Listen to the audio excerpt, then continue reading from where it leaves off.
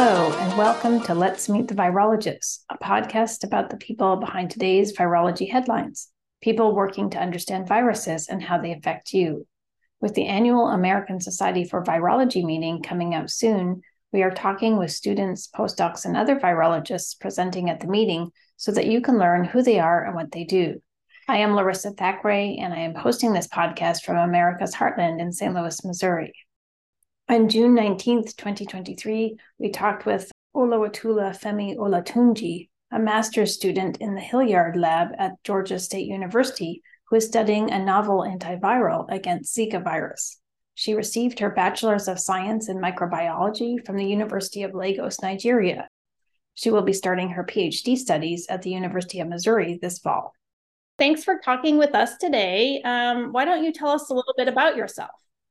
Okay, my name is Oluwatola Femi-Olatunji, and I'm a graduate student here in Georgia State University, doing my master's in biology, concentration in molecular genetics and biochemistry. Here in Atlanta, Georgia. Okay, great. And can you tell us a little bit about when you first became interested in science and then virology? Okay, in science, I guess that was right from secondary school. And that's what people call high school here. I was in the science department. We had like arts department, commercial, and then science. I just loved the way the body responded to like things. And so I just got interested in science. And then I think I really, really got interested more when the Ebola outbreak occurred in Nigeria, and that was in 2014. Even though I didn't really know much about the virus, but people kept dying, and then people were fearful. I'm like, what is this? It was scary, right? We had like series of epidemic in Nigeria, and that was when I was in the highest level of high school, and that was it. That was when the Ebola outbreak occurred, and then Lassa fever outbreak occurred just when I was a sophomore in undergrad. And that was another big thing in Nigeria back then. And then when I was serving my country, COVID occurred. So everything was like, it was all virology. I was privileged to be part of the C-phages program, where we discover like bacteriophages. I worked with like a couple of my professors back then, and then also with like 12 students. So that kind of gave me an insight into like virology research, even though it was a mixture of virology and bacteria, but there and then I knew that I wanted to do virology. Okay, and how then, can you describe a little bit your path getting into graduate school? How did you end up where you are today? When I was done undergrad, I knew I wanted more. I knew I wanted the very best training wherever I'm going to go to. I finished from the Department of Microbiology, so I was just looking for something that would give me the quality of research that I desired. And so I reached out to my mentors, and then with their guidance, I got to know that, you could actually apply to schools abroad and then choose what school, choose the program, check what fits you well, and then go for that. And I guess I was also privileged to see the inside of the hospital, because during my so we have this compulsory service in Nigeria where you get to serve the country for a year, and then they place you in like a school, hospital, but I was placed in an hospital, and so I worked with the consultant pathologist in the department.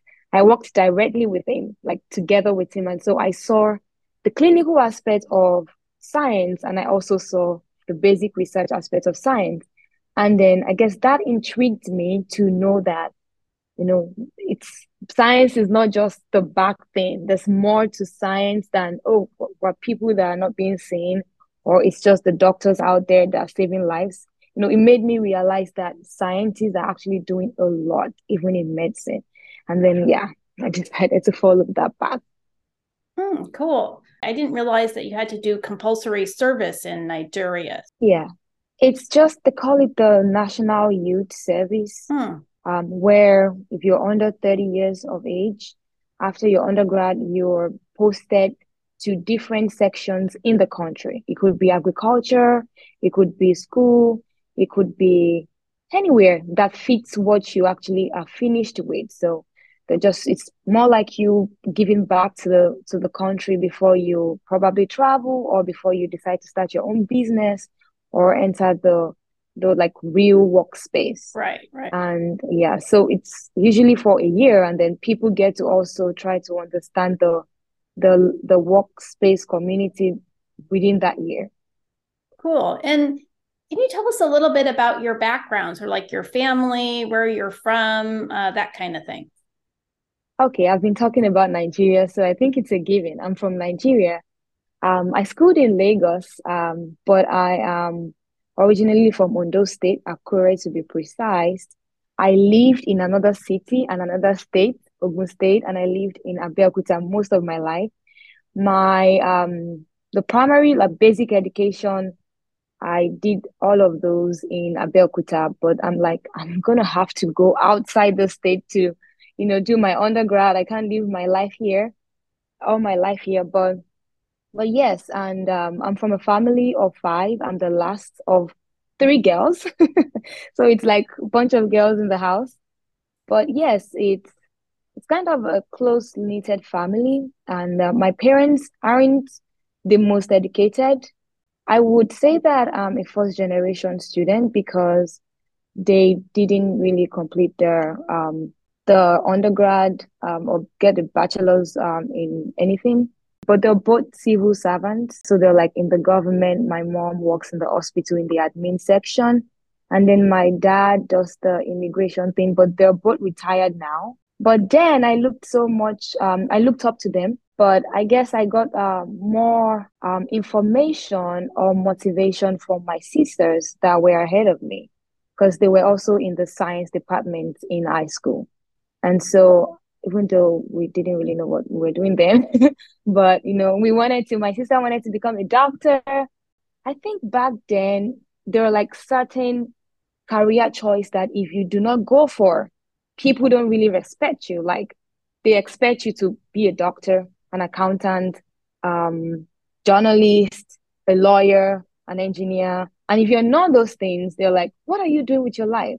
You know? And so that was the everything. Oh, we want to become a medical doctor. But I think later on, I just discovered what I wanted to do, which was to do more research. And then coming here, I got more exposure to know that even medical doctors, they still do research. So it all depends on what you want to do eventually. So can you then tell us a little bit about the research that you're doing? Maybe some of the big questions you're trying to answer and some of the tools that you use to answer these questions. Right now, I'm working on Zika virus, and it's a flavivirus. But more importantly, we're trying to discover a potential antiviral for this virus. For now, there's no vaccine available for treatment of Zika virus infection. I'm currently in Dr. Julia Hilliard's lab here in Georgia State University. And we have a compound here in my lab, and then it has been tested to know that it reduces the replication of Zika virus. And so the big question is what way, how is it reducing or inhibiting the Zika virus replication? Because when we know that, we can model that path and kind of escalate that finding to possibly an antiviral. So right now I'm looking at different pathways. We thought it was going to be the glutathione pathway, which is known to be a master antioxidant, because we thought that Zika virus thrives well in the presence of reactive oxygen species. And so with the presence of glutathione, that the reactive oxygen species would decrease. And, we just feel that with the reduction of the ROS, there should be a reduction on Zika virus. But after blocking glutathione synthesis with BSO, we discovered that we still found the same result. So the pathway we're looking at is not the actual pathway that the inhibition is working through. And so right now I'm looking at a different pathway, which is called the nerve keep pathway. without the production of glutathione, we want to see if the nerve two and keep one how it's been affected with the treatment of this compound. Okay, cool. And do you know, is this a broadly like a flavivirus antiviral? Like, does it work on other flaviviruses, or is it just Zika virus? We haven't tested it on others, but Zika virus is pretty similar to like other flaviviruses, but we haven't tested it on like other viruses. Okay, great. And then do you have any idea what you would like to do in the future when you're done with your degree? Oh yes, I have an idea. I do know that I want to do research. I mean, good research. I hope that one day I have an independent lab and or I get to work with a research institute like CDC or WHO. I also do know that I want to teach. Yeah, but maybe not for long though, but I know I do want to do that. Probably be a faculty in a university or a medical school. I find myself filled with great joy being able to communicate big research or big science terminologies to people that probably do not understand the science world. Are you giving a poster or a talk at ASV? Yes, I am. I would be giving a poster presentation. Okay, great. All right. Well, thanks for talking with us today, and we look forward to hearing about your research. Yeah, thank you so much for having me here. This has been Let's Meet the Virologists, a podcast about people who study viruses. This is your host, Larissa Thackeray, and thanks for listening. You can find us on Google, Apple, Amazon Music, and other podcast providers, or at lmtv.podbean.com.